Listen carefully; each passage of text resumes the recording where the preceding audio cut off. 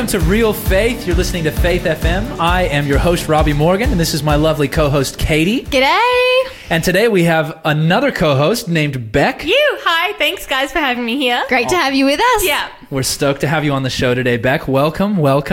So before we get into what's going on the show today, I just thought I'd ask the question, how's everybody doing today? Fantastic. Yeah, I'm actually doing really well. I just submitted an assignment for uni. And also I'm out the house, so it's pretty exciting. I've not really dressed like outside clothes for a very long time. So this is good. I put actual shoes on to come here. It's a good feeling. I remember an event that happened recently with someone I know whose name will remain nameless, who came outside in their dressing gown and gumboots, and they were very embarrassed about it. It's getting outside of the house when you're not feeling like you're dressed. It's actually something that a lot of people find quite embarrassing. What's funny about it, though, is that nobody else thinks it's embarrassing. Yeah, right? everyone's fine with it. Like, how often do you rock up in daggy clothes to Kohl's or Woolworths and you feel awkward, but nobody else even notices because they're all doing the same thing? Yeah, absolutely. Good point.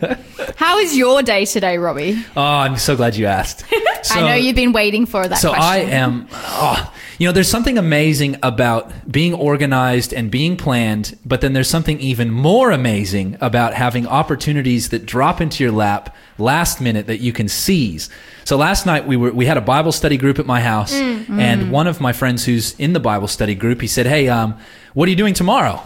Because I want to invite you to go sailing on a yacht." Oh, whoa. And so I said, well, let me check my schedule. And I didn't have anything written down in my calendar. I found out later that I actually had double booked myself, but I forgot to put it in my calendar. But that's all sorted because she's a lovely lady. Rescheduled. And I got to go sailing and to get on a boat from Newcastle and go all the way down through Swansea Channel into Lake Macquarie, which is the largest saltwater lake in the Southern Hemisphere. And what a good day for it. Sunny and warm. Yeah, it was pretty cool. We got to see some cool things. Got to see a dolphin today, swimming underneath the boat. So there's, it's really neat to be able to seize opportunities. And I suppose that's kind of a bit of what you're talking about, Beck, an opportunity to get out of the house. Absolutely. We've got the opportunity, no matter where we are right now. If we're listening to the radio, we can tune into Real Faith and we can do some Bible study.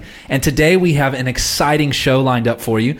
So I'm super excited to announce that we've got one of my very closest friends. His name is Akhil.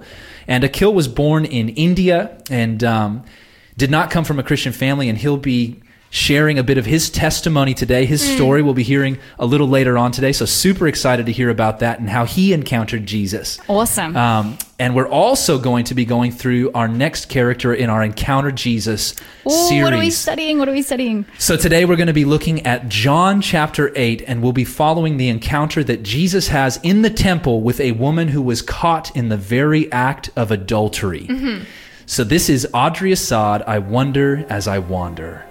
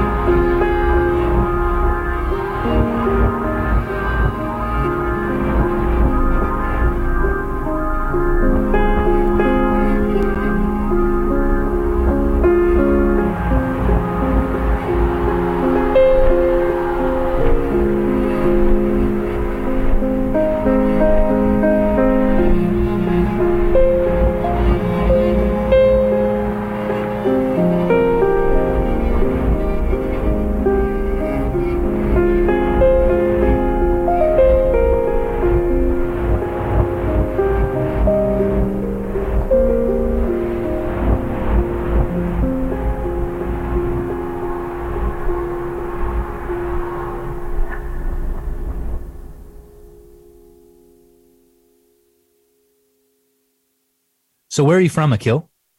I was born in Pune, India. Pune is a little city outside of Mumbai, about 4 hours south. You and I actually went there.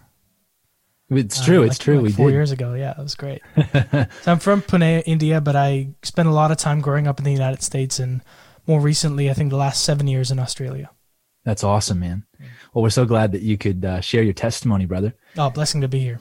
First question I have for you is, what was life like for you prior to your encounter with Jesus? That's a good question. I come from a non-religious household. Well, my extended family are religious. My grandma, for example, is a Hindu. My step-grandma is a Muslim. But largely in my house, when I was little growing up, we were kind of indifferent to it. So religion wasn't, or God, or things of that nature weren't really discussed too much. So it's very much an academic home that I grew up in. Very much, looking to be the best you can be in the academic world, making sure that you get whatever qualification you need to move on. And so it was focused on qualifications and achievements, and focused on gain that way. Yeah. And so you spent a lot of your early childhood in India, but then most of your adolescence was really spent in the United States, wasn't it? Yeah, a lot of it. And that was really cool. I loved living in the United States. It was a bit odd because we were in a country town, and I was like the only Indian kid in my entire school. So it was a little bit strange to get used to. You come from the land of a billion Indians to a country town where you can't even see another person of your same skin color. It would have been a bit of a change. Yeah, it was definitely. It has challenges, Yeah. So here's a question for you. In that journey before you met Christ, where would you say you found your value, and how did you experience your sense of identity? That's a really good question. Like I said, my family unit, my parents got divorced, and on both ends, there were very different people. My dad was a little bit more strict and stern, and my mom was a little bit more lenient, more relational, more accepting, more, encouraging, nurturing. But they both valued academic success very highly. In fact, so does the rest of my family. So coming from a family like that, and being a kid who actually didn't succeed that much academically, it really affects the way you look at yourself, because I wouldn't be able to please my dad with anything I did. I used to play the violin, and I played football, and I was okay at football, but I happened to be kind of pretty good at the violin actually. But no matter how good I got at it, it wouldn't matter, because all he cared about was, did you get an A on your math? And I never would, because I just never could. I was never able to get a really good academic score in school. And so it really affects your identity, because here's the one person that's family, where you live in a country where you don't know anybody else, you have no other family, and the only family you have don't think you're good enough because you're not getting what they want you to get. I'm not getting those A's and B's, I'm getting like C's and D's, and they kind of disregard it. They go, your life is worthless, you can play the violin all you want, but if you don't get any results, you're basically going to end up being a shame to the family, and it's going to be, your life's going to suck, and it's going to have no meaning. Yeah, that's heavy. And so where did that lead you? Yeah, well, my dad and I had a big falling out over it, because he had a short temper. He's changed a lot now, and I don't want what I'm saying now to shape the picture people get of him. He's actually changed a lot, and and you've met him recently, and he's very mellow now, and he's very likable and approachable. But man, when I was young, he was stern, and physical discipline was a very big part of that, being stern.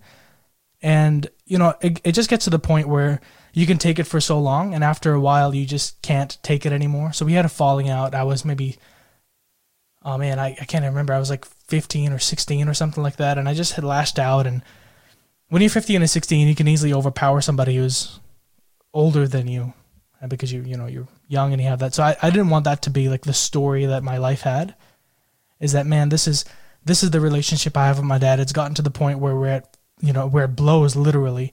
So I moved to Australia from the United States, and that really was a big formative part of my life. So I forget the question. I'm sorry, but that really changed me. And moving to Australia, I came from that, man. I don't know what to do with my life right now, but I don't want my life to be reacting to how my dad is with me. Yeah. And so it sounds like this was a time where you started to make some different decisions and started looking for perhaps meaning or value or significance or purpose in other things. Absolutely. That's a really good way of saying it, actually. So what other things did you find, or I guess, or did you explore to try and find meaning and purpose? Yeah. Well, look, I've always been a people person, so to speak. I've heard stories of people, finding music or like sports or academia or something like that to find their value in. But I've always just been a people person, and I've always found that, man, if I don't get any sort of encouragement or if I don't get any sort of gratification from people, nothing I do is good enough. So when I came here, my friends were a big part of that. My mom was a big part of that. But at the same time, interestingly, when I was moving from the United States to Australia, I sat next to a Christian lady in a plane, and she's still to this day a very good friend of mine. But that kind of started me looking at things beyond people and beyond stuff, finding things that are greater than I am. So God was a big one. She was a Christian lady, and I remember sitting next to her. We had a chat about, I believe in God, and I went, oh yeah, that's cool. I actually don't know if I do at all. If I were pressed, I would say no. But that got me thinking, and I started asking then my mom, who is, she's not religious, but she's definitely spiritual. So I started asking her some questions. I started asking this lady on the plane some questions after a while, and I just started reading stuff up because I thought, well, whatever this is has got to be greater than what I have right now. So that interaction on the airplane with your friend Claire, I don't know if you said the name, but that's her name. Claire, that's right. That interaction was actually like the catalyst for this beginning of a journey for you. Yeah, very much so. I mean, I remember she gave me her email coming off the plane from San Francisco to Sydney. She gave me her email, and I threw it away. I was like, this is creepy, but I gave her my email as well, so she had it. But she emailed me a couple of things. She went, here, welcome to Australia. Like, here's some things you can do. And during that time, I suppose I skipped this bit out. I mentioned earlier, people were my thing. I found my value in people, and I found, how people thought of me and how people behaved with me shaped how I felt day to day. And during that time, I was in a relationship that didn't go too well. I guess we'll just leave it at that. But I found myself going down a pretty scary space in my mind, where it wasn't leading to any fruitful conclusions. It wasn't leading to anything nicer, and it was getting ugly and dark. So around that time, I actually sent her a message and said, look, I've been trying to find things that are spiritual in nature. I started listening to a lot of music that forced myself to think in a different way, and I started getting really connected with this idea that the universe is greater than you and that it provides, and I started getting into that. So I sent her a message and I said, look, I know that you deal with supernatural things like God and stuff. I'm trying to find that myself, and I have some things I found. I'd love to sit and talk to you about it. And that's kind of how that initial brush went, and she started coming over. She drove an hour from where she was to where I was every week on a Wednesday, and we just sit and talk. We talk about the Bible, or we just sit and talk, play music, or whatever it was. But that lasted about 2.5 years. And over the course of that 2.5 years, would you say that you had some sort of experience with God? So here, I actually would, in hindsight, I would say that I didn't have an experience with God then, but I would say that I had an experience with people who had an experience with God. Okay, cool. So cool. I saw her life being awesome, and I saw people that were surrounded by her having this amazing time with God, who to me was still unknowable, right? I didn't know this God, but I saw what they had, and I was like, this is curious. I want to know more. That's awesome. So on that journey, you were studying the Bible, you were learning about God, having these conversations. You, at some point, actually had an encounter with Jesus. Can you tell us a little bit briefly about how you actually met Jesus? How did you become a follower of Jesus? Yeah. Well, this was around, again, I had a breakup. It was going really bad, and I kind of put myself into another relationship that went sour again. And I just kept going further down this rabbit hole. And this is all during the time where I'm meeting Claire and her friends, and I'm getting to know them. I'm looking at the life they're living and the quality of life they had. I'm liking it, and they're attributing all this to this guy named Jesus. And that's kind of the association I have, second-handed association I had with Jesus was, I know people that have great lives, and they say it's because of him, but I don't have a great life. So I found myself in a moment of desperation. So I get this text, right? I'm on the verge of suicide, hanging on by a blade of grass before I fall off this cliff, and I get a text from Claire. And she says to me, "Happy Sabbath, little friend." And she used to call me friend or something like that, little brother or something. It was really cute. And she sent me this text, and I read it, and I went, "Oh, come to me, all those who are weary, heavy laden, and I will give you rest." And I didn't know what that meant. I'm going to be totally upfront and honest. I didn't have like this profound epiphany, like, whoa, cool. But I just thought, man, this is Jesus talking, and this is the Jesus that I've seen in other people's lives that's worked. And he's saying that there's a level of rest available to me as well. Yeah. And that really struck a chord with me. Like it saved my life, literally, that verse. It didn't mean anything to me at the time, except for it provided me with hope. But it led me to asking the questions that led me to getting to know him, and that hope converted into reality. That's after amazing, a while. man. Praise God for that. Hey. Oh man, it's totally incredible. So from there, you continued on your journey, and I met you actually when you went to do a Bible school to learn more. Yeah. And so tell us a bit more about, how has God led in your life? When did you give your heart to Jesus? And how has God changed your life from that moment of despair to where you are now as, working in ministry, sharing Jesus with people as, your occupation? Yeah. Oh, it's such a cool journey to reflect on, man. It's like 4 years and so much has changed, right? But so after that experience, I started reading the Bible a little bit more seriously, and I came across a story in the Bible in John chapter 8, the first story in John chapter 8 about this woman caught in adultery, and I really resonated with that. And that started me reading more of the Bible, but as I read more, I had more questions, and I'd go to the church that I was recommended to go to, and those questions weren't being answered for me, and I just really wanted those questions answered. There were serious questions that were stopping me from... There was dissonance, right? I'm gripped by the story, but I'm not gripped by... It's not being buttressed, or it's not being held up by any facts. I experienced what were seeming loopholes in the story, but no one was answering those questions. Somebody recommended this program, like you said, it's a Bible college or a discipleship school called Arise, and I enrolled and I got in and I went there, and over there I actually had a lot of my questions answered because there were classes dedicated to asking difficult questions and answering difficult questions, and that really helped.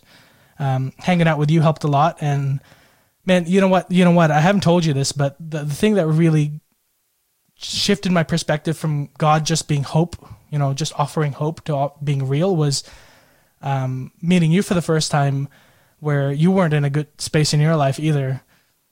And that's very true. Yeah, I don't want to like open up anything over here. Go but for it. I remember that you said you were share. praying for God to come and give you a hug because you wanted to feel God's presence. And I happened to drive by and I saw somebody crying, and I went over and I offered you a bag of chips, which is huge for me. I love sour cream and onion chips. And I gave them to you, and I gave you a hug, and I left. And it wasn't until, man, like a month and a half into that you actually told me this story. And it was around that time where I went, man, that's awesome, because it isn't just stories that provide hope. It's real. Like, God knew that you needed you, and I happened to drive by, and he used me before I even acknowledged him as real. Yeah.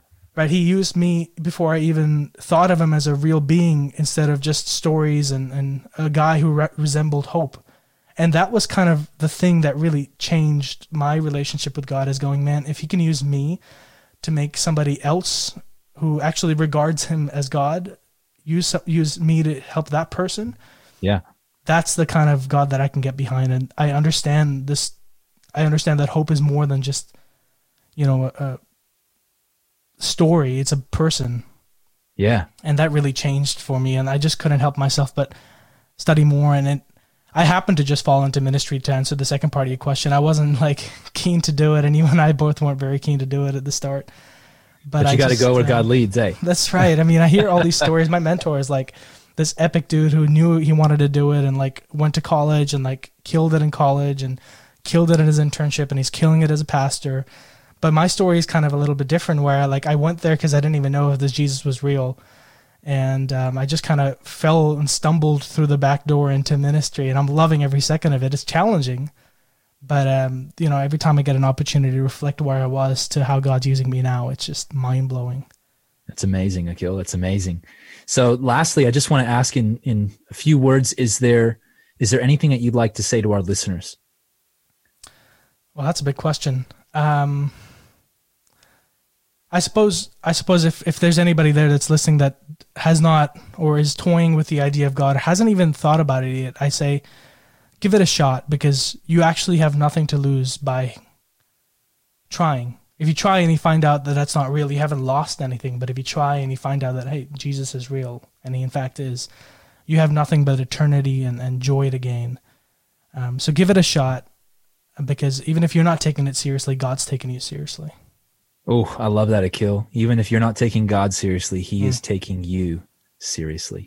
Well, thank you so much, brother, for sharing your story with us. May God bless you in your ministry. Hey, thanks so much for having me on. Can't wait to see you next time. Thank you so much for sharing with us today. Epic. God bless you, man. Oh, you too, man. Thanks so much. This world is a wicked place, filled with snares for our fallen race. And so this day we seek your grace to raise our child in your ways. You gave him life, you've let him grow. We have him now to love and hold, but time will come to let him go. So we want him to know you. This little boy that we've been given is a gift from you. And so we take our tiny treasure and we give him back to you.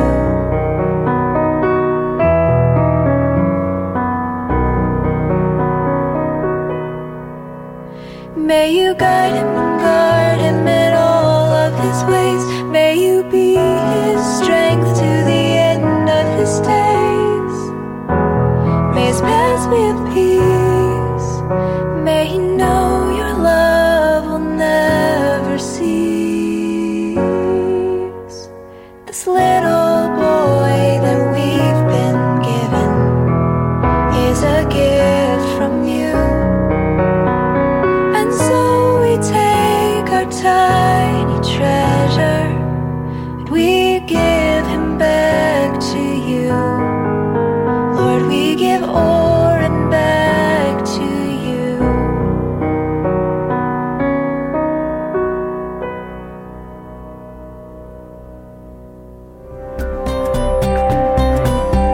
You're listening to Faith FM, positively different radio. Welcome back to Real Faith with Robbie, Katie, and Beck today. Super excited to have you on air. And just while I'm thinking of it, just wanted to remind you that if you have any Bible questions that you would like answered, that you can call or text in at 1-800-324-843, 1-800-FAITH-FM, or you can text in at 0491-064-669. Now, we've come to that portion of our show where we are going to hear some weird and wonderful things about our world. Absolutely, that's right. Awesome. So I have a question for Robbie and Beck before I share something weird and wonderful about our world today. Go for it. What is one of the oldest things you have or you own, and how old is it? I think the oldest thing that I can think of that I own, that I still have with me, is my orange beanie. I have an orange beanie that I bought from Walmart when I was 16 years old, and I am now 32. It's a 16-year-old beanie. 16 years. That's fairly old. I'm actually really well known for it. Yeah, you are. People either know me as Robbie with the orange beanie or Robbie the American. Yes, it's true. One of those two. How about you, Beck? Yeah, for me, I'll probably say something that I actually own at the moment is an old car. So, nice. My car's probably about 20 years old. Okay. I have not had it for 20 years, but I had it for the past 3, and she has served me well. So, awesome. yeah, that's what I have. Classic. Great. Well, today I want to share with you guys something that's much older than the car and the beanie combined. And that is... Prove it. Oh, dear. Big call, Katie. You might have to take my word on it or do some of your own research. But I want to share with you guys, and I was inspired by this because recently when Robbie and I got married, we went to New Zealand for our honeymoon and we saw New Zealand's oldest tree. Now, I was wanting to find out what is the world's oldest tree. And I found out that it is a pine. And specifically, you're going to love this, Robbie. Yes, because winning. Pine trees are the best. Robbie loves pine trees. It is a Bristol cone pine, which is native to California, as you'll know. And the I oldest... hope you're all clapping in your cars right now. Hey, guys, if you don't know, that's because that's where Robbie is from. That's so exactly he's super right. excited about this. Yes. Yes. So this old tree has been nicknamed or termed Methuselah, which is named after one of the oldest Bible characters. In fact, it is the oldest Bible man that character. ever lived. That's I so should cool. say. That's love it. right. Yeah. And they estimate that this tree is about 4,851 years old. That's crazy. Say that again? How many years? 4,851 years old. However, That's almost 5,000 years old. Methuselah was, identified as the oldest tree. However, in 2012, they have found other trees in the same region that they think are older, but they just don't have any names. So I Okay, wanted to got it. share So about... it's debatable. It's That's- debatable. Yeah. It's true. But how amazing is that? This That's tree, amazing. That's crazy to me. older than, 2,000 years when Jesus was on the earth, existing before Daniel, before King David. It's older than or a similar age to some of the pyramids in Egypt. It's pretty incredible. That's amazing. That is super old. It's actually really interesting to just think that something has survived long enough on Earth to have gone through the rise and the fall of so all many the nations of nations. Europe, all of these different things in these biblical times. That's just astounding. And something that's really neat about this pine tree, Methuselah specifically, is we actually don't know where its location is. We do know that it's in the White Mountains of California, but they haven't actually identified which tree it is because they want to protect it. So you can go... That's fair enough. So you can go... I can think of a few people who'd want to hang their hammock off it or something. There'd be many. You can go hike this national forest, but you will only be able to guess which one Methuselah is. Wow. Do you guys like to climb trees? I love climbing trees, yes. Yeah, absolutely. I actually like to hug trees. I remember hugging trees. I'm a big hugger. So COVID is getting me down, but man, That's I a little remember weird. hugging I'm going to trees. be honest. when I was a child in school, Robbie. Oh, that's good. That's a good addendum. That's great. But I was just thinking about a tree that, because it was named Methuselah, you didn't know this. This is probably new to you, but where I grew up, there was a university campus near my house, and when I went to uni there was a tree that had low-hanging branches. The actual branches that came off of this tree were probably about between 6 and 8 meters long, and they actually the tree was so old and the branches were so heavy that they sagged from about 5 foot off the ground down to touching the ground. Wow. Or when I was Yeah. there, just 6 inches off the ground, and we called it Wow. Methuselah. There you go. 'Cause it was There's such more an than one old-looking tree. Methuselah Yeah, tree. right. yeah. Wow. That's great. Some other interesting facts. During dry periods, these type of trees actually remain dormant until the conditions are more favorable to them. So that's kind of neat. Not only that, but the pine needles on this particular type of pine tree, they are viable on the tree for up to 40 years, and most other Wow. pine trees average are more like 5 years. So So it's they've actually got long leaves. yeah, and it's a Or very long living leaves, I should say. that's right, and it's a very slow, a slow growing tree. So it's a really fascinating That's a thing. real tortoise and hare thing, right? Like the other trees grow faster, but they don't live as long. Yeah, absolutely. That's exactly right. So yeah, here's just a few interesting and fun and weird, wonderful facts about the pine tree, the Bristol pine cone tree, I should be more specific about. So thank you for listening, guys. I just want you guys to remember how awesome God is and how creative He is. We hope you have enjoyed this week's weird and wonderful world facts about some of the world's oldest tree. Now it's time for another song. You are listening to Real Faith on Faith FM.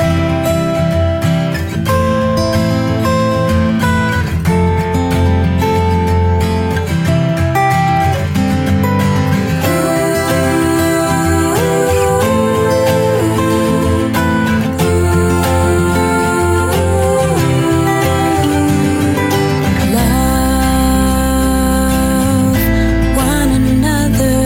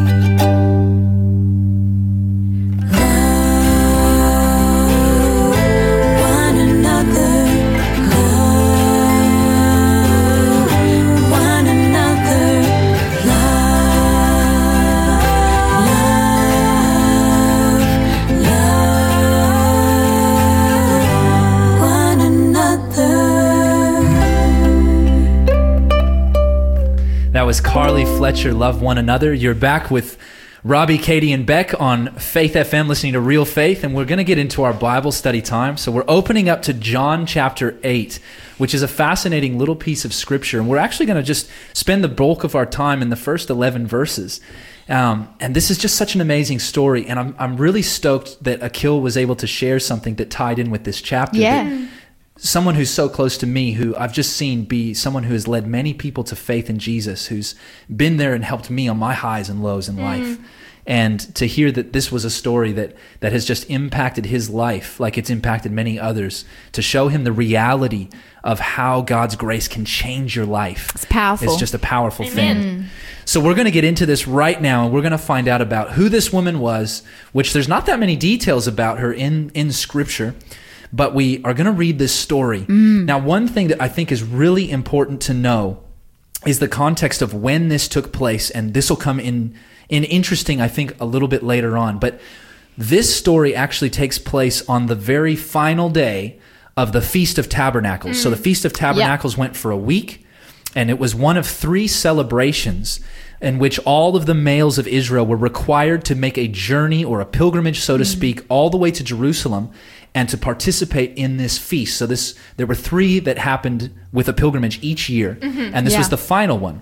So this is a joyous festival. This is the time at the end of the year where Yom Kippur, the Day of Atonement, has already taken place. They've been cleansed of sin. The tabernacle has been cleansed of sin, and here the people are rejoicing in what God has done for them. It's the celebration time. And so that's just kind of taken place the day before Jesus was in the temple, and he was talking about how he would give people who believed the fountain of living water, that he was this fountain.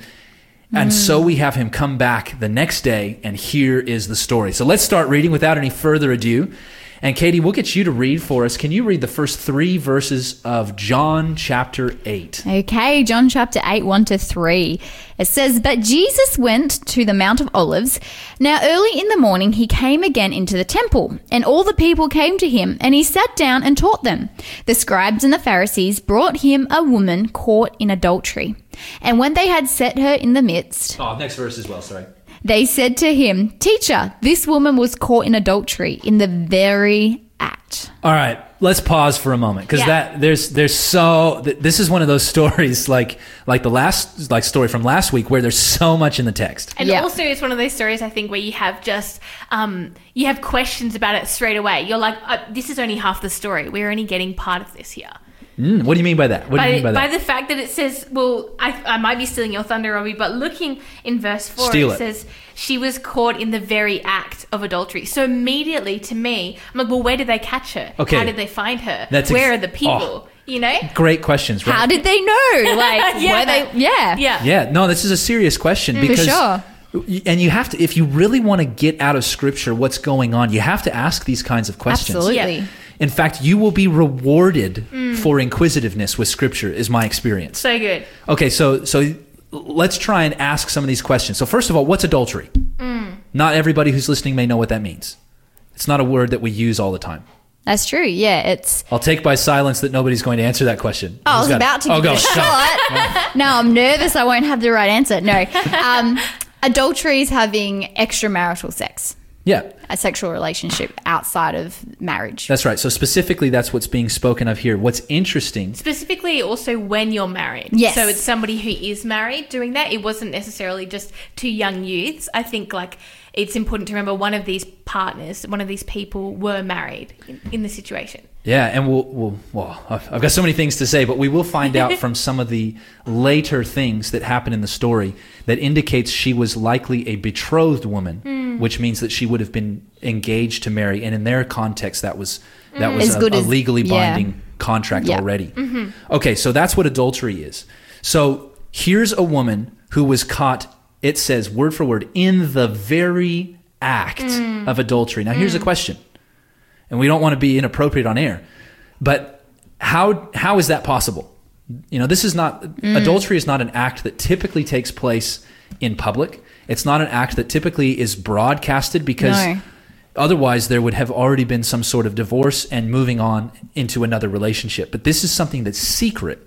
Yes. How in the world did they find her here? It's a good question. I guess we can speculate a little bit, but it's certainly giving us the idea that they were caught.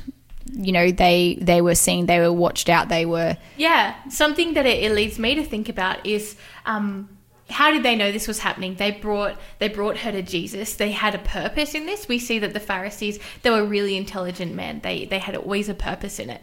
And so looking at it, I'm thinking, well, is this a setup? I think that, you know, possibly there's the thought of that happening there.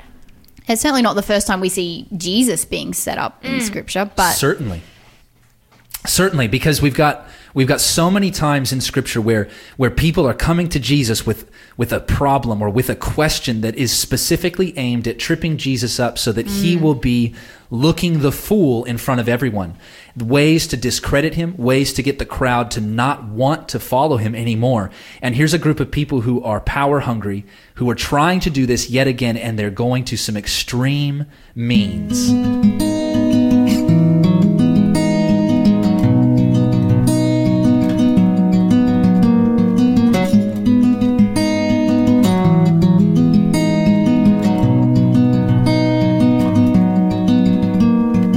Told you to go, but in fear you said no. You didn't think that you were ready to go. I begged you to speak, but you said I'm too weak. You forget that in me you are strong.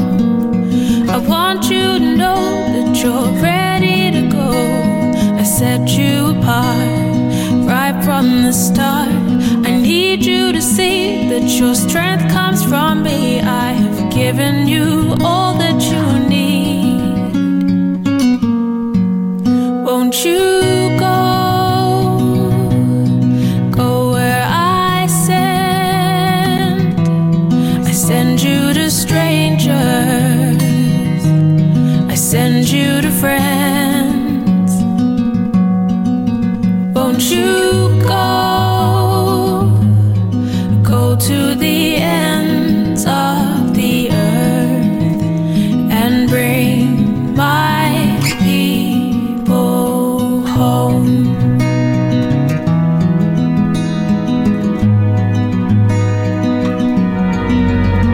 I called you to run, but you said I'm just one little drop in an ocean. I can't get much done. I begged you to leave, but you did not believe in the work that you could do with me. I want you to know that you're ready to go. I set you apart right from the start. I need you to see that your strength comes from me. I have given you all that you need. Won't you go where I send? I send you to strangers,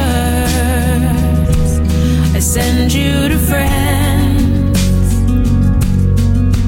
Won't you go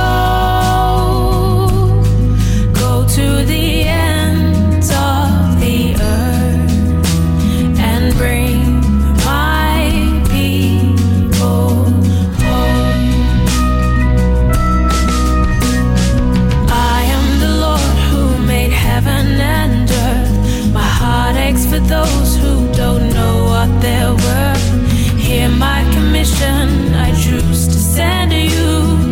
If you are willing, I am calling you to go to all nations, to tell them of me, to rescue the helpless and set captives free, to carry the broken and bandage their wounds, to tell all my children that I'm coming soon.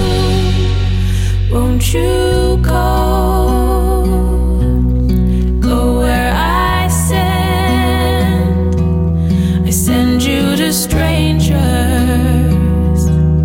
I send you to friends. Won't you go to the ends of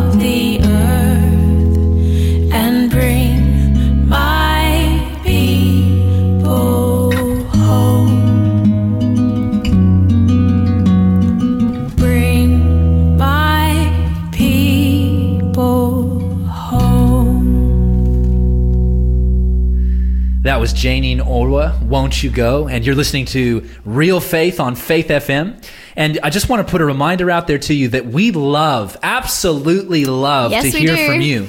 So if you have any comments or you have any particularly Bible questions about this topic or any Bible question that for that matter, we would love to encourage you to call or text in or hit us up on our Facebook page. And so, Beck, can you tell them how can we do that? Yeah, guys, we really want to hear your thoughts on what we're talking about today, and also maybe just questions that you've had throughout the week. Now is the chance to ask those questions. So the number is 1-800-324-843, which is 1-800-FAITH-FM.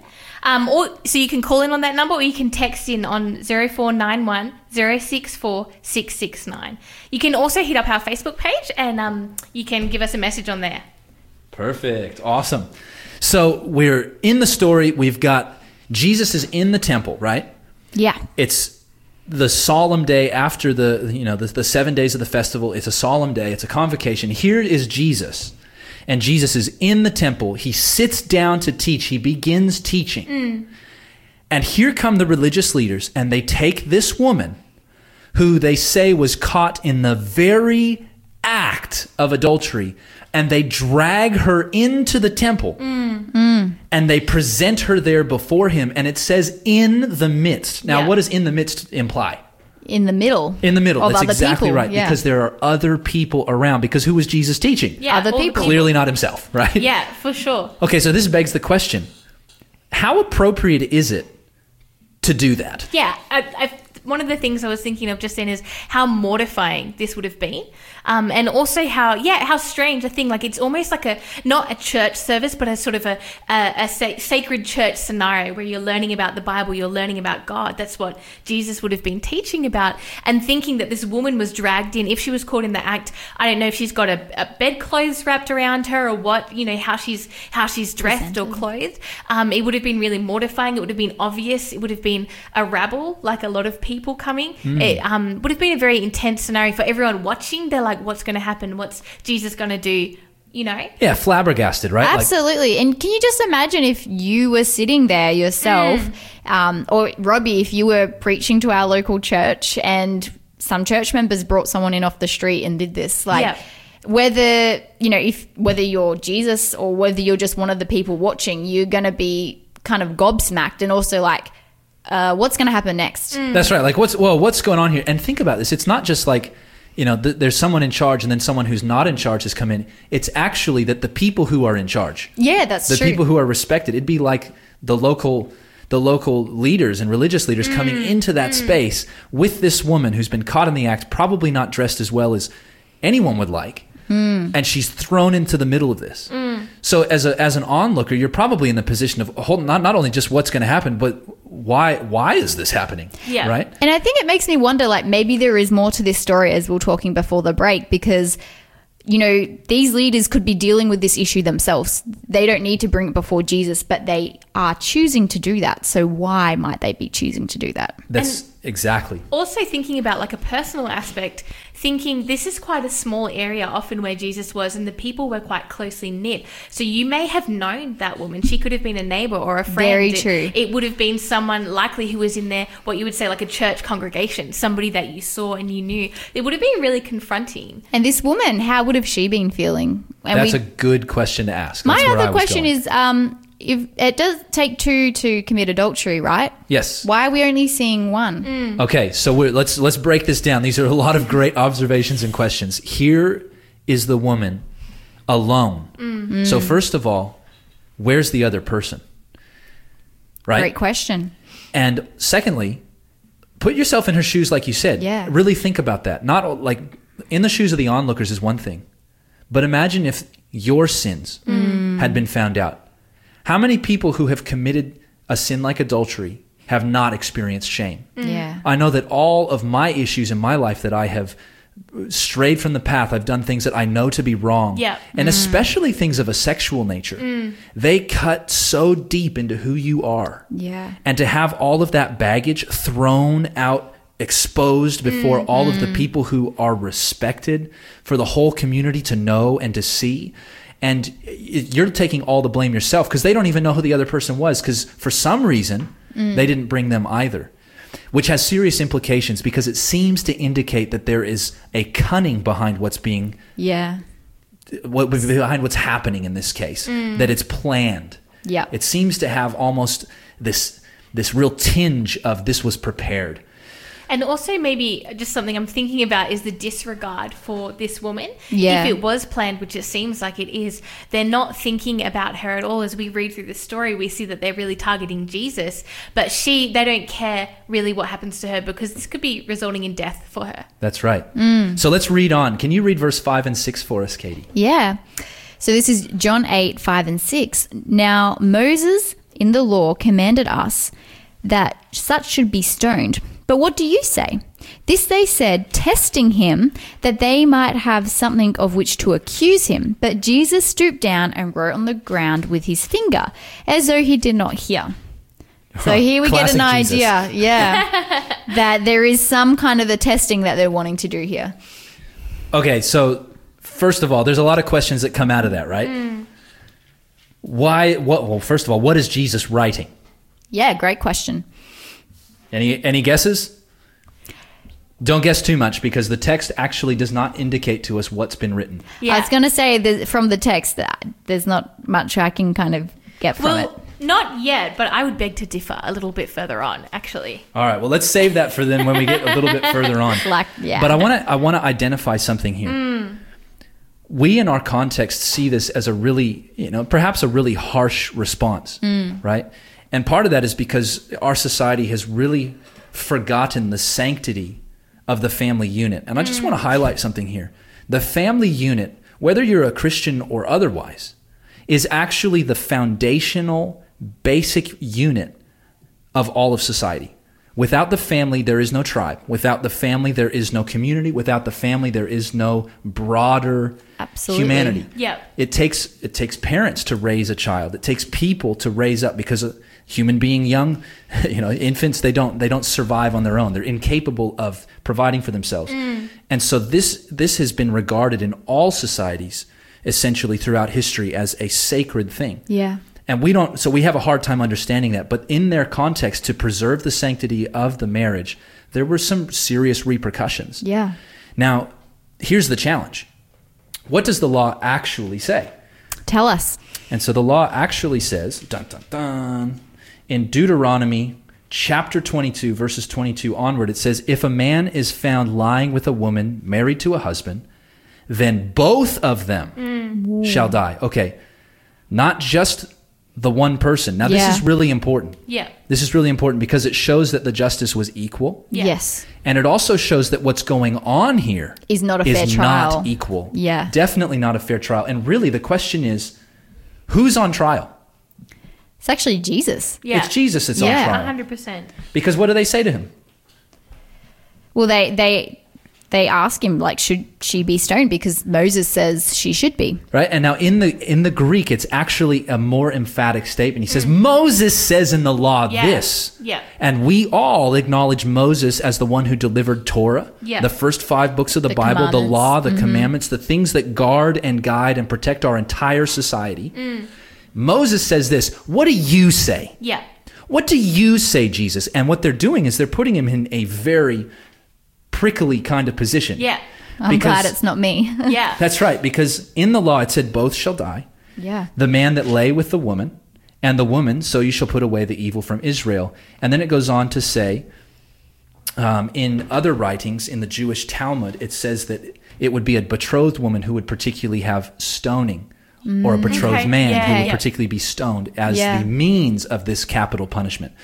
So this indicates that likely she was an engaged woman, right? Interesting. So this is super fascinating. But the key here is that Jesus is being put in a position in front of all of his followers where there's Roman guards outside the temple who are on patrol and being given an ultimatum. You have one choice here, Jesus, and it's between these two options. Either you say she deserves to be stoned, Yeah. which honors the law of Moses, Yeah. which means that you uphold the law. But guess what? Only the Romans have the jurisdiction to enact capital punishment. Yeah, You are not absolutely. allowed to authorize that, Jesus. So if you say to honor the law of Moses, what we're going to do is we're going to turn you over to Rome and call you an insurrectionist, and that's the end of you. Yeah. And we're rid of the problem of having you. Oh, it's a sticky situation. It seems like there's only two options. And then there's the flip side, right? So what if he says, no, don't stone her? What if he says, let's adjust this for mercy? Because, first of all, you've set her up. Clearly, someone has set this up. This is not normal. And she should not be brought to the temple anyway. She should be brought to the court with the man who is also accused. And there must be eyewitness testimony, because the way that this happened is that the death sentence, even when Israel was allowed to enact it because they were ruling themselves, only took place under the eyewitness testimony of eyewitness evidence of 2 or 3 witnesses. For sure. Right? So what these men are doing when they come in is they say, we caught her in the act. We are the witnesses. Which means, according to their tradition, that they would be the first people who would have to throw the stones if he said to execute her. Super fascinating, because what Jesus is about to respond speaks directly to that. But he's between a rock and a hard place, right? Yeah. You either honor the law of Moses and we turn you over to Rome, or you dishonor the law of Moses, and therefore we're going to call you someone who is not from God because you're disregarding Scripture. And then I think about Jesus' response off of that, like this scenario. How would we respond? How would I respond if I was a teacher in this scenario? And the way that we look at Jesus responding, is very different. It's not at all what you would think. He crouches down and he starts drawing in the sand. And I think, man, Jesus was so connected with God. He does the right things. He doesn't do wrong things. That was the right thing to do. Yeah. And I think to myself, how would I know what to do in that situation? Would I start talking straight away? Likely. But Jesus doesn't. And I really like verse 1. It says, but Jesus went to the Mount of Olives. Then verse 2 says, now early in the morning. So we find Jesus has actually come from a scenario which he often did, whereas he went into nature. He spent time with God and he did devotional, personal communion time with God. And something I love from that is that Jesus has just come from this experience with God, and then he gets set up in this situation, but he can deal with it because he has that background and that morning time with God. Oh, it's so beautiful. It's so beautiful, because you got to think to yourself, like, put yourself in Jesus' shoes. How would I deal with that situation? How do you prepare for a situation like that being thrust upon you? And the simple answer is, well, you can't.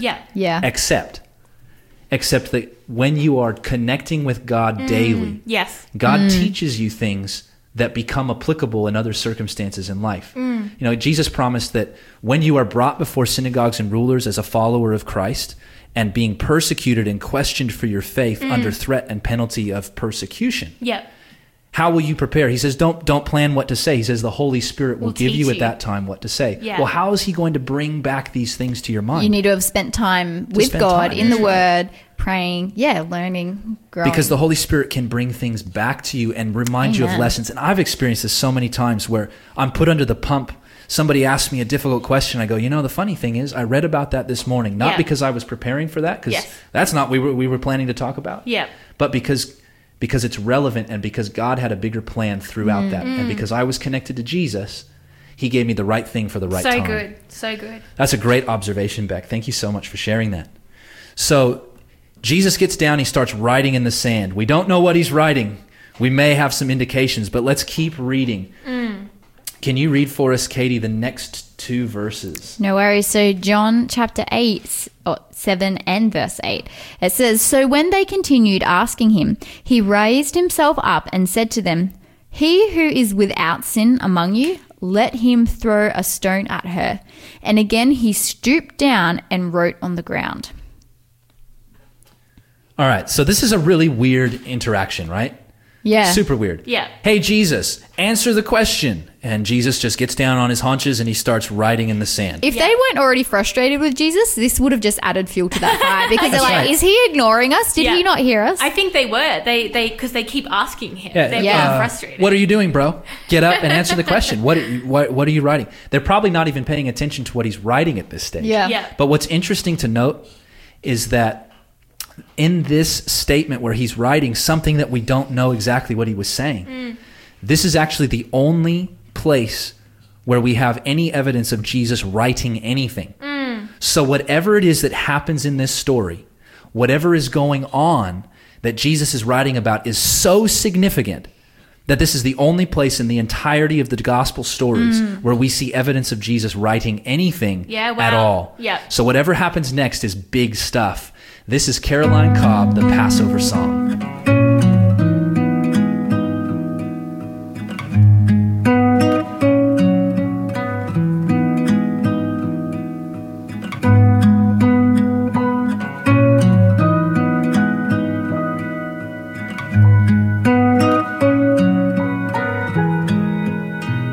There's a promise in our veins, but it's faded by all these years in chains. Send a prophet, send the plagues, that by sunrise we will no more be slaves. Take the lamb, take the blood, and paint it on our doorways at night. Death will come, but pass us by. This is all our hope and peace. In the morning, we will rise, taste the freedom we thought we'd never find. We will dance now in the streets, once held captive, now we shall live as kings. Lift your head, your voice, and sing of your salvation, of the blood of the Lamb that gave us life. Now by this we'll overcome. Now by this we'll reach our home.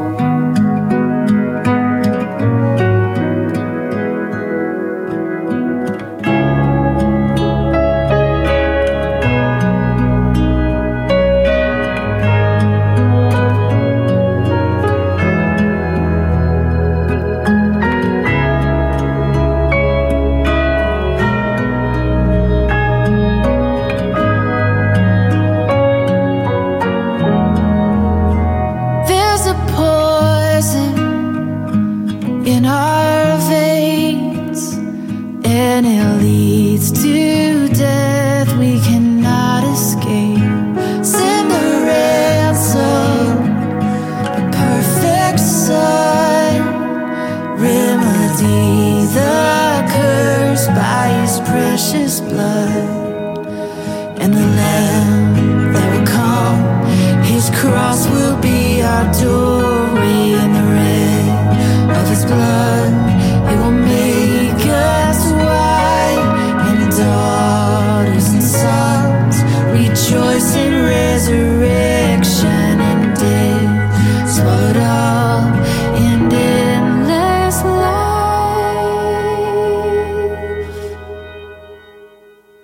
Glory, glory, this I see. All my praise for this I bring, not of good that I have done, nothing but the blood of Jesus.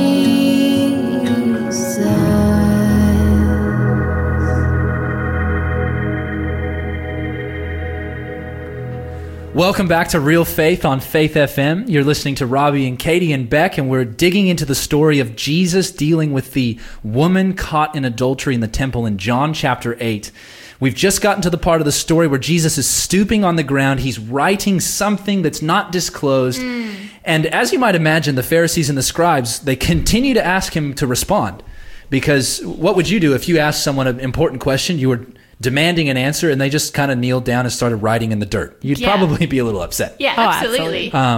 And just another encouragement, we've got a question for Question of the Day that's come in, and we just want to encourage anyone else who's got any questions or any comments that they'd like to share with us, that you can contact us on 1-800-324-843. That's 1-800-FAITH-FM, or you can text in at 0491-064-669, or our Facebook page at Faith FM on Facebook. And we'll be getting to that question later in the session, right? After the news, we'll After be getting the news. into Awesome. some of that. Awesome. So, all right. So we've just read that Jesus is stooping on the ground. Now let's read the next verse. Can you read verse 9 for us, Katie? Sure thing. Then those who heard it, being convicted by their conscience, went out one by one, beginning with the oldest, even to the last. And Jesus was left alone, and the woman standing in the midst. Okay, so Wow. Jesus gets down and he writes. They keep asking questions. So what does Jesus do? He continues to write. Yeah. And instead of answering their question verbally, and the Bible is not explicit as to what Jesus wrote. And I'm very curious to hear what Beck's going to share in a moment about what she thinks that is. And commentators have talked about this for, hundreds of years, about what they think that is, perhaps millennia, if we think it's been 2,000 years since that's been written almost. But what's very fascinating is just a little bit of the context of this story. So I want to just ask the question, what could he be writing on the ground that would be so convicting that these people who knew that they were in the wrong walked away embarrassed because they would have lost so much face in the face of the community? Jesus is just one. That's right? true. Jesus clearly wins by this because they are walking away unanswered from this scenario. Yeah. So to understand this, we need to, I think this will help us to gain some clarity. Beck, can you read for us John 7, verse 37 to 39? So this is what Jesus says at the last day of the Feast of Tabernacles. Now, just before we read that, the context of the Feast of Tabernacles, they had a tradition that they would do. And in that tradition, they would gather together at the beginning of the ceremony, and they would do what's called a water libation ceremony. And they would pour this water, and they would quote from Isaiah 12, verse 3, which says, "Therefore with joy you will draw water from the wells of salvation." This was a ceremony that they would do, and they would pour this water into these two outlets that would flow in two different directions, talking about how essentially God's salvation was going to flow out from Jerusalem. Yeah. Right? Now, in the midst, the final day, the big day of this feast of celebration that God's salvation comes like this water, what does Jesus stand up and say? Yeah, this is so cool. So verse 37 says, "On the last day, that great day of the feast, Jesus stood and he cried out, saying, 'If anyone thirsts, let him come to me and drink. He who believes in me, as the scripture has said, out of his heart will flow rivers of living water.' But this he spoke concerning the Spirit, whom those believing in him would receive. For the Holy Spirit was not yet given, because Jesus was not yet glorified." Wow. Boom. Okay. What's going on here? What is Jesus claiming? Yeah, it's so cool. I really love it because just what you preface this with is that the scripture, or what they normally do is they normally pour the water, and they're talking about that drawing to salvation. But Jesus here, he says, if anybody of you are thirsty, if you need water, come to me, because I'm the one that's going to take away everything. Oh, it gives me chills. It makes the hair stand up on my neck just thinking about the significance of the statement. It's just so neat because he's saying, like, I am the fulfillment of what you have been reading. Yeah. And not only that, it's kind of going further when it's saying that we will become these springs of water. That's right. It's not only Jerusalem that are going to receive salvation, So but cool. through each individual who receives salvation through Jesus, we then become a spring or a stream to someone else.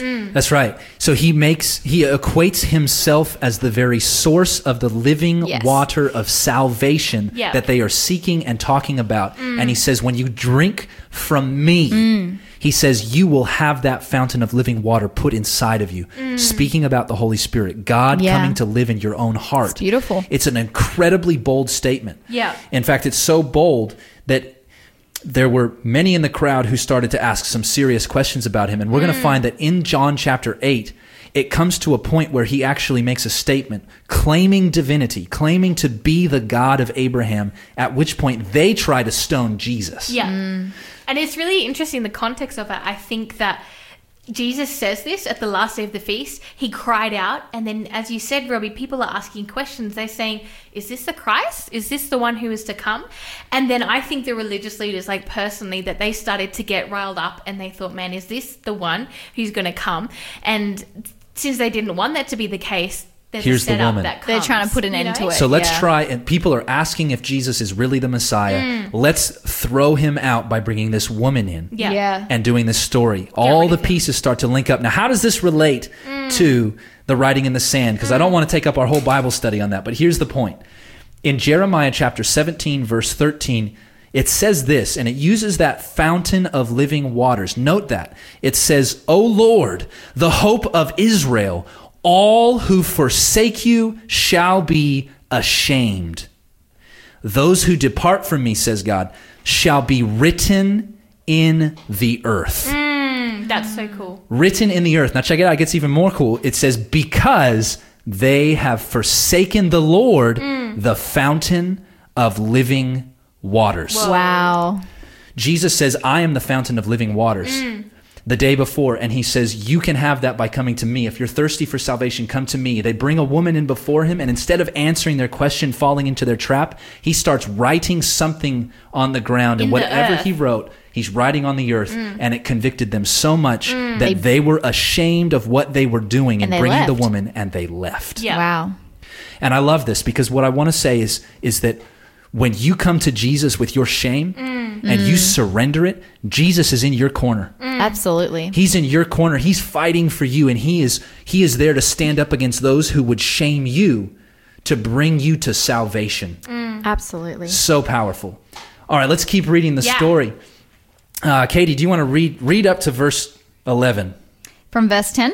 All the way, yeah. 10, 11, and 12. Read 12 as well. Okay, and it says, when Jesus raised himself up and saw no one but the woman, he said to her, Woman, where are those accusers of yours? Has not one of them condemned you? This is beautiful. She said, No, Lord. And Jesus said to her, Neither do Boom. I condemn you. Go and sin no more. Then Jesus spoke to them again, saying, I am the light of the world. He who follows me shall not walk in darkness, but have the light of life. Yeah. Oh, man. So what's going on here? Yeah, I just- that's so cool. Look, I know you spoke about writing in the sand, and personally what I believe is what a lot of Bible commentators have said is that it seems as if Jesus is actually writing the people's sins, the Pharisees' sins in the sand. And it's methodical because it says from the oldest to the youngest, they start to leave. So it seems that Jesus is starting, man, he's like, I remember you, Pharisee Ryan. He's like, I remember you back in the day and this is your sin. And they start looking and they're convicted. It says by their conscience. Their conscience convicts them. Yeah. And then they start to leave. And then we see this picture of Jesus saying, well, these guys were convicted. Woman, what's happening? Has somebody condemned you to die? And then he looks at her and she looks up. She's probably not been looking up for a while now. She's waiting for stones to start pelting her.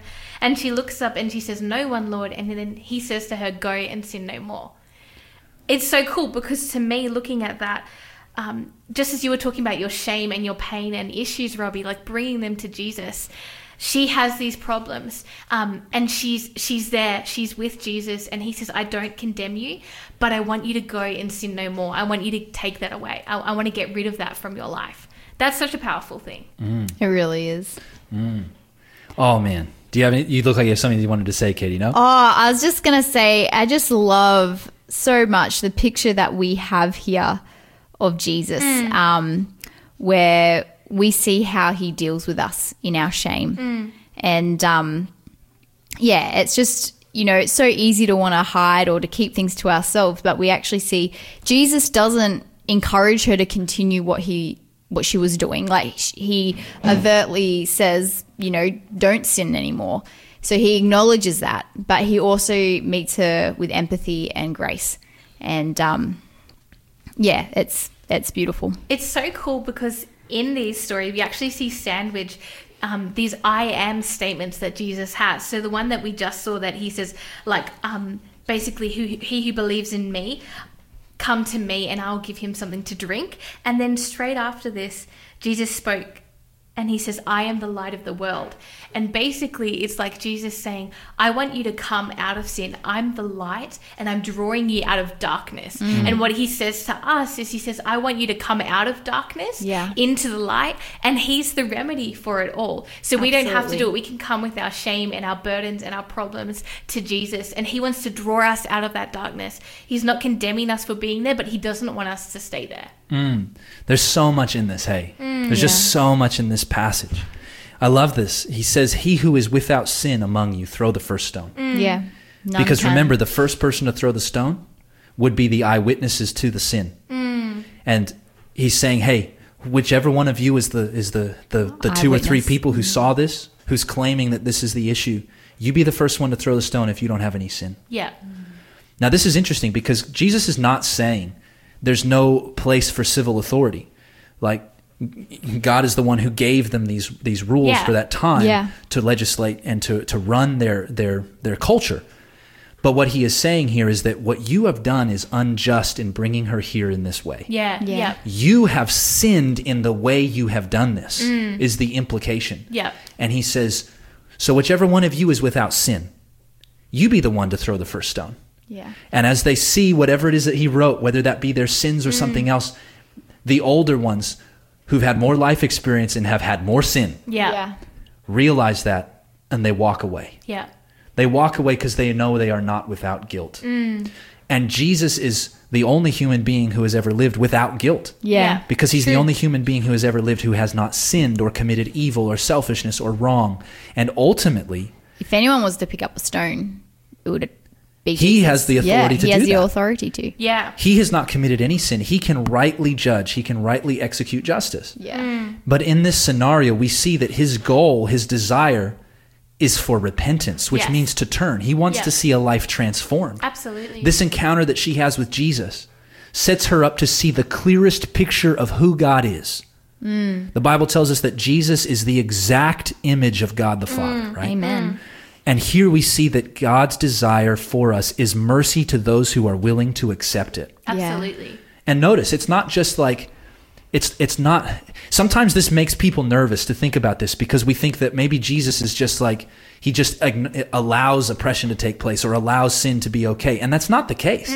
Very clearly not the case. His goal is to offer mercy and grace so that this woman can be saved. Right? So that she can be transformed, so that she can experience freedom from the darkness and live in the light. And he says this, he says, hey, where are those who condemned you? All those people who condemned you, the people who put you down, the shame that you bear. He says, where are they? Yeah. And she says, there's no one, Lord. There's no one. There's no one left to condemn. Only you. You're the only one left who can condemn me. And Jesus says, well, I don't condemn you. Here's forgiveness. This is what grace looks like. Now go and sin no more. Yeah. Powerful. And this is powerful because he's saying, don't continue in that. No, yeah. Look, I've just rescued you from the consequences of those things. But go and walk in newness of life. You're forgiven. You're clean. Here's a clean slate. Welcome to new life. Yeah. Walk in the light. Walk in the light because it's so much better. So we've got like a minute left here. So we're going to try and draw some application.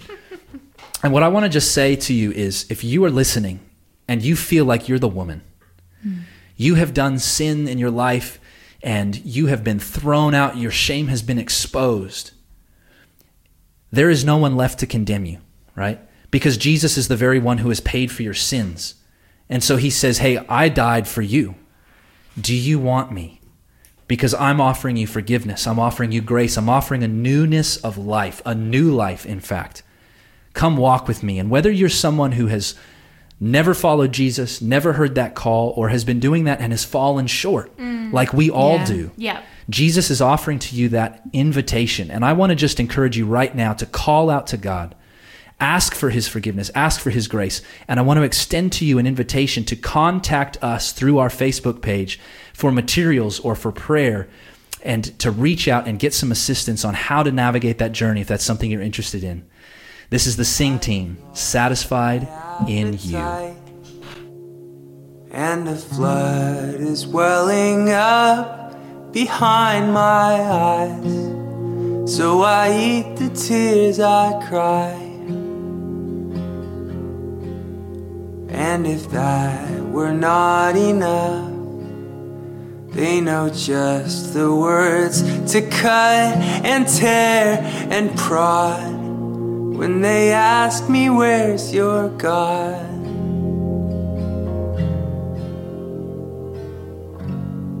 Why are you downcast, oh my soul? Why so disturbed within me?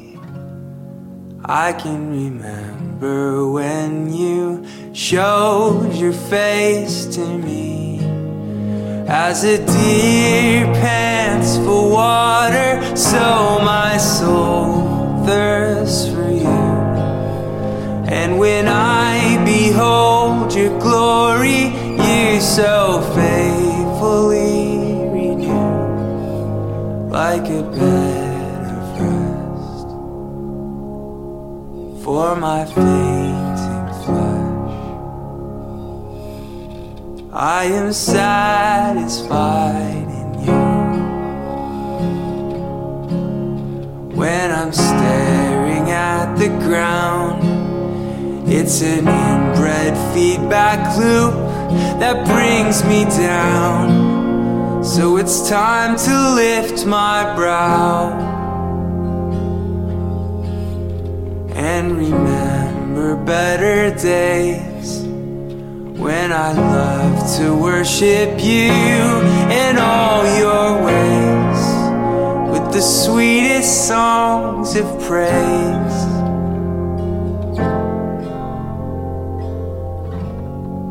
Why are you downcast, oh my soul? Why so disturbed within me? I can remember when you showed your grace to me.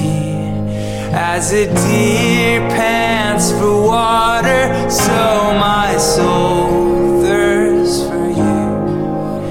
And when I survey your splendor, you so faithfully renew, like a bed of rest for my fainting flesh. I am satisfied in you. Let my sighs give way to songs that sing about your faithfulness. Let my pain reveal your glory as my only real rest. Let my losses show me all I truly have is you. 'Cause all I truly have is you.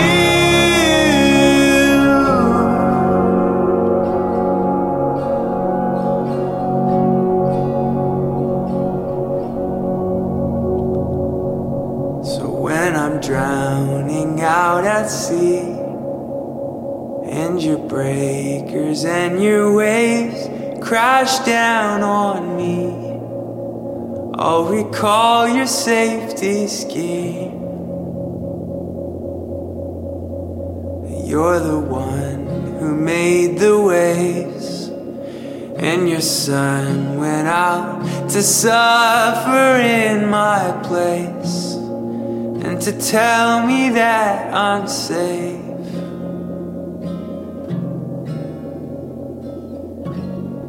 So why am I down?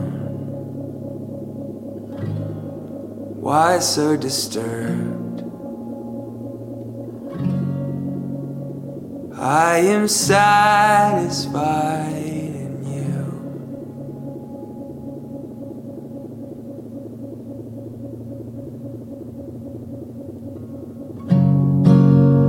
I am satisfied in you.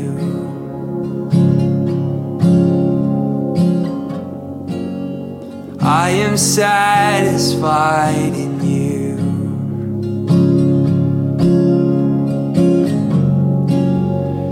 I am satisfied in you.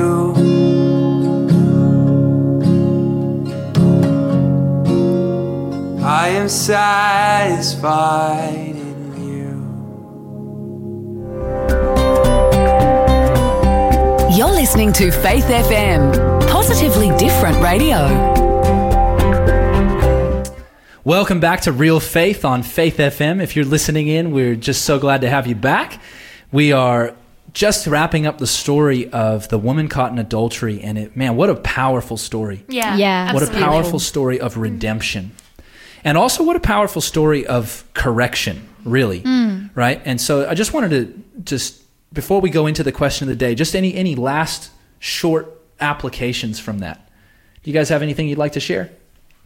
Well, for me, actually, I think something that really stuck with me was the fact that Jesus spent time in devotion. And I think for me, practically thinking, man, I'm going to come up with things during the day. I'm going to come up with things that I need to address and that will come towards me. And things that I have in my own life, maybe sin and problems, I need to spend that time coming to Jesus. And we can't come physically as the woman did because Jesus isn't here on earth physically, but we can come to him in the morning. And for me, practically, it's so important. It just drives home to me spending that time with Jesus. Beautiful, Absolutely. beautiful. I'm reminded in this story of a quote by an academic that I enjoy reading, and she speaks about shame, and she says shame cannot survive being spoken. And I think you see that here. When we are open and vulnerable with God, he meets us with grace, and the key is there. We need to be vulnerable. We need to offload our shame and our sin to him. Yeah. And when we do, we're not met by a God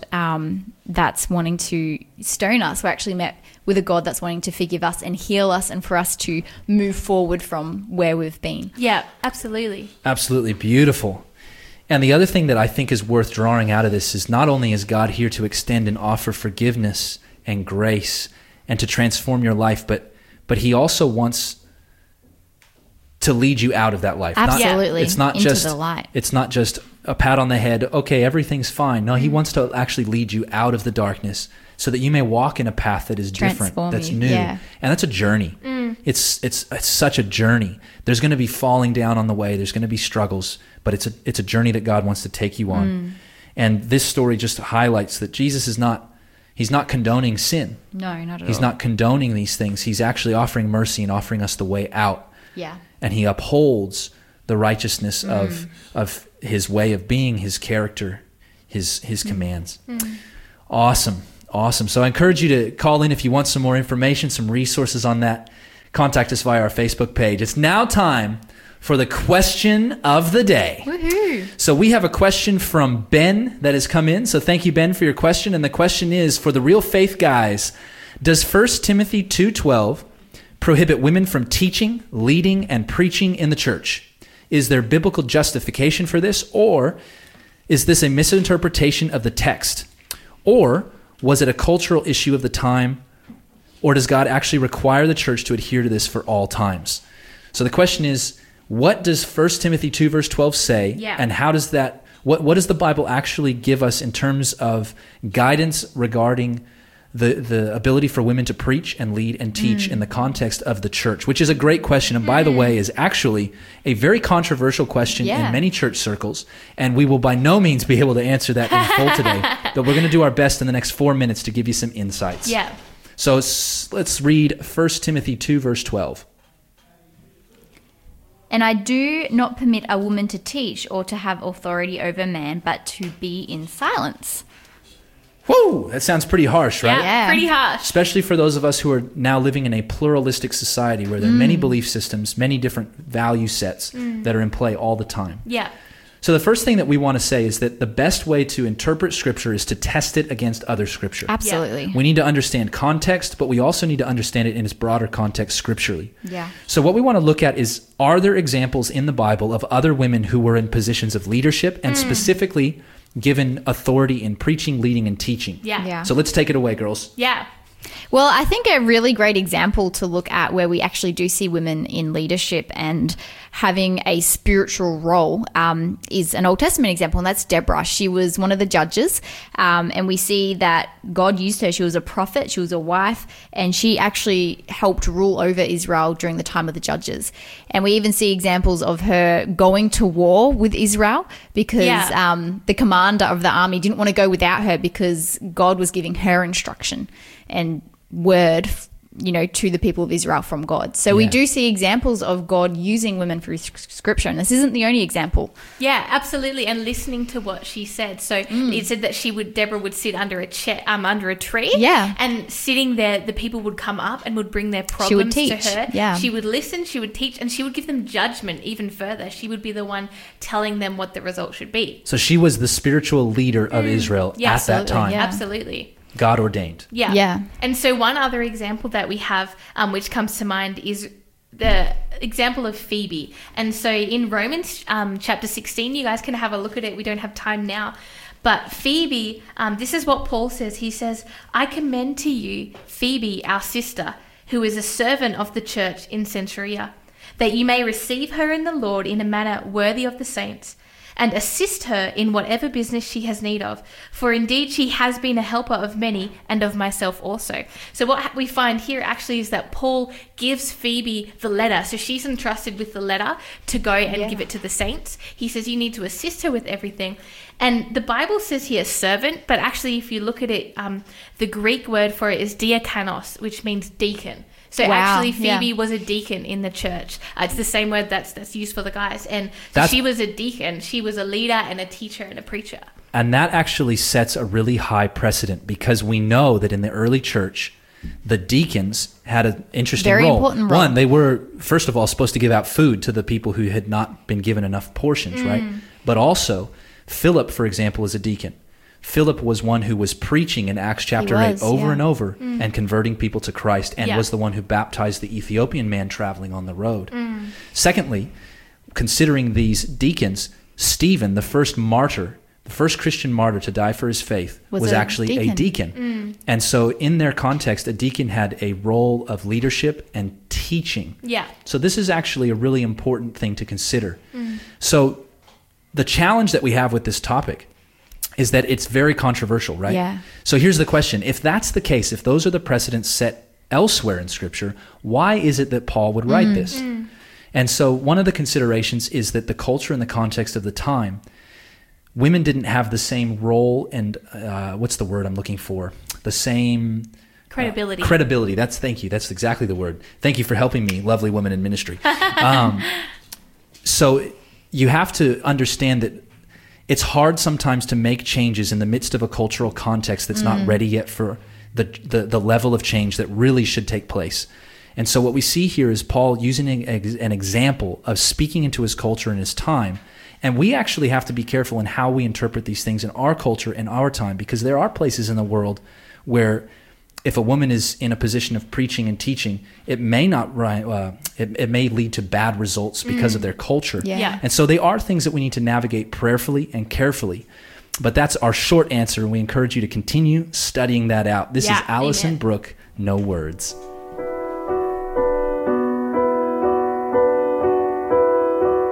The swirling darkness bearing down.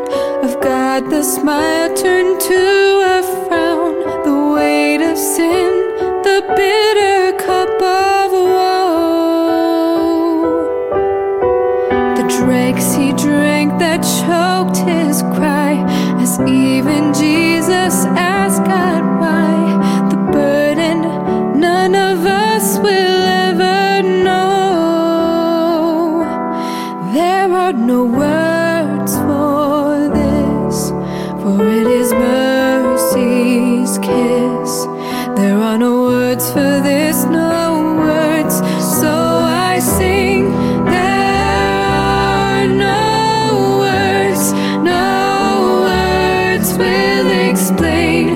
There are no words. There are no words will explain. There are no words. The sweet forgiveness of my sin, the smile that breaks forth from within, the taste of grace at God's own tender hand. To drink of love beyond my dreams, joy even better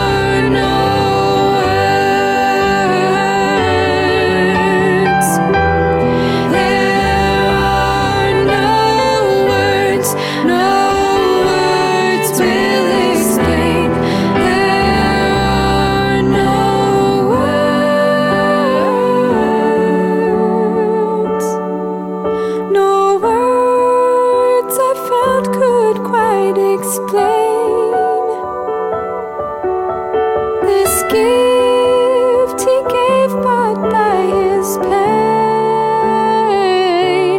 There are no words for this, for it is mercy's kiss. There are no words for this, no words, so I sing. There are no words will explain. There are no words. There are no words will explain. There are no words.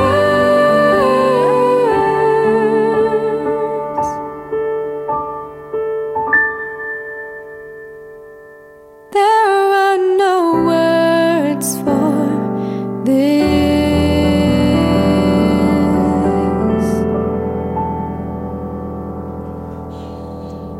Welcome back to Real Faith on Faith FM. We we just had a cracker of a question that's actually really hotly debated among religious circles. Absolutely. And it's a polarizing topic. And I want to encourage you that ultimately, when we consider any of these topics that are considered a bit controversial, that it's really important that we treat each other humbly when we come to these different perspectives, so that we can not just do what often is happening in the political world and just swing left or swing right because that's our preference, but actually prayerfully, carefully sift through Scripture and ask Yeah. God, how can we best move the mission forward? Yeah, Absolutely. Because sometimes, like, the Old Testament is a clear example, like the book of Judges, for example, and Kings. We see God working in a system that is bent. Yeah. And God is not able to make all of the adjustments immediately that he would like to make. And so God is navigating through from where they are towards God's ideal. And the question is, how fast can God move us towards his ideal without us abandoning ship or it falling apart? Yeah. And so that's something that I think we need to prayerfully and carefully consider when especially when we consider topics like this that are, because they're so emotionally charged, because they really matter to us. Yeah. Yeah. And I'm on air with two women who are involved in ministry, whom I deeply respect and appreciate their ministry. And there's some people who would be offended by that. That doesn't change my position, but I need to be humble in my attitude towards them. Does that make sense? Absolutely. So thank you guys for sharing your perspective. It's been such a blast to have you guys on today. Yeah, I've loved it. Thanks for having me. Been great. Awesome. It's so good. So good. So just in summary, we've just learned some amazing things about the grace of God today, haven't we? Jesus is in the business of turning lives around. Jesus is in the business of encountering people like Akil, like Beck, like Katie, like me, and like you who is listening. And God is in the business of bringing restoration and redemption. And he's not there pointing the finger ready to attack you. He actually wants to give you mercy and to remind you that he loves you and longs for you. Yeah, he does. And he wants to lead you from the life that you're living into a better life. So we just want to encourage you to continue to seek for God and to look for him on that journey. And keep getting into Scripture and digging in. Man, I've really enjoyed this series so far on Encounters with Jesus. How about you? It's been great. I just love reading how Jesus interacts with people. And there's just so many practical lessons we can take for today. And it's just great to see how people respond to Jesus as well. And it just gives us a real picture of who God is. He's relatable. He's tangible. That's awesome. Now, I just got a quick announcement. I had to put it at the end because I was terrified I'd cry otherwise. But this is Katie's last week on air, so we'll miss you, Katie. But thank you for coming along with us, It's Beck, been to join the great. journey. Yeah. And thank you, Katie, for your last few weeks. And we just want to encourage everyone to remember to not only read, but to apply what you've been learning from Scripture. Encounter Jesus and share it with the world. And remember that real faith is lived faith. God bless you.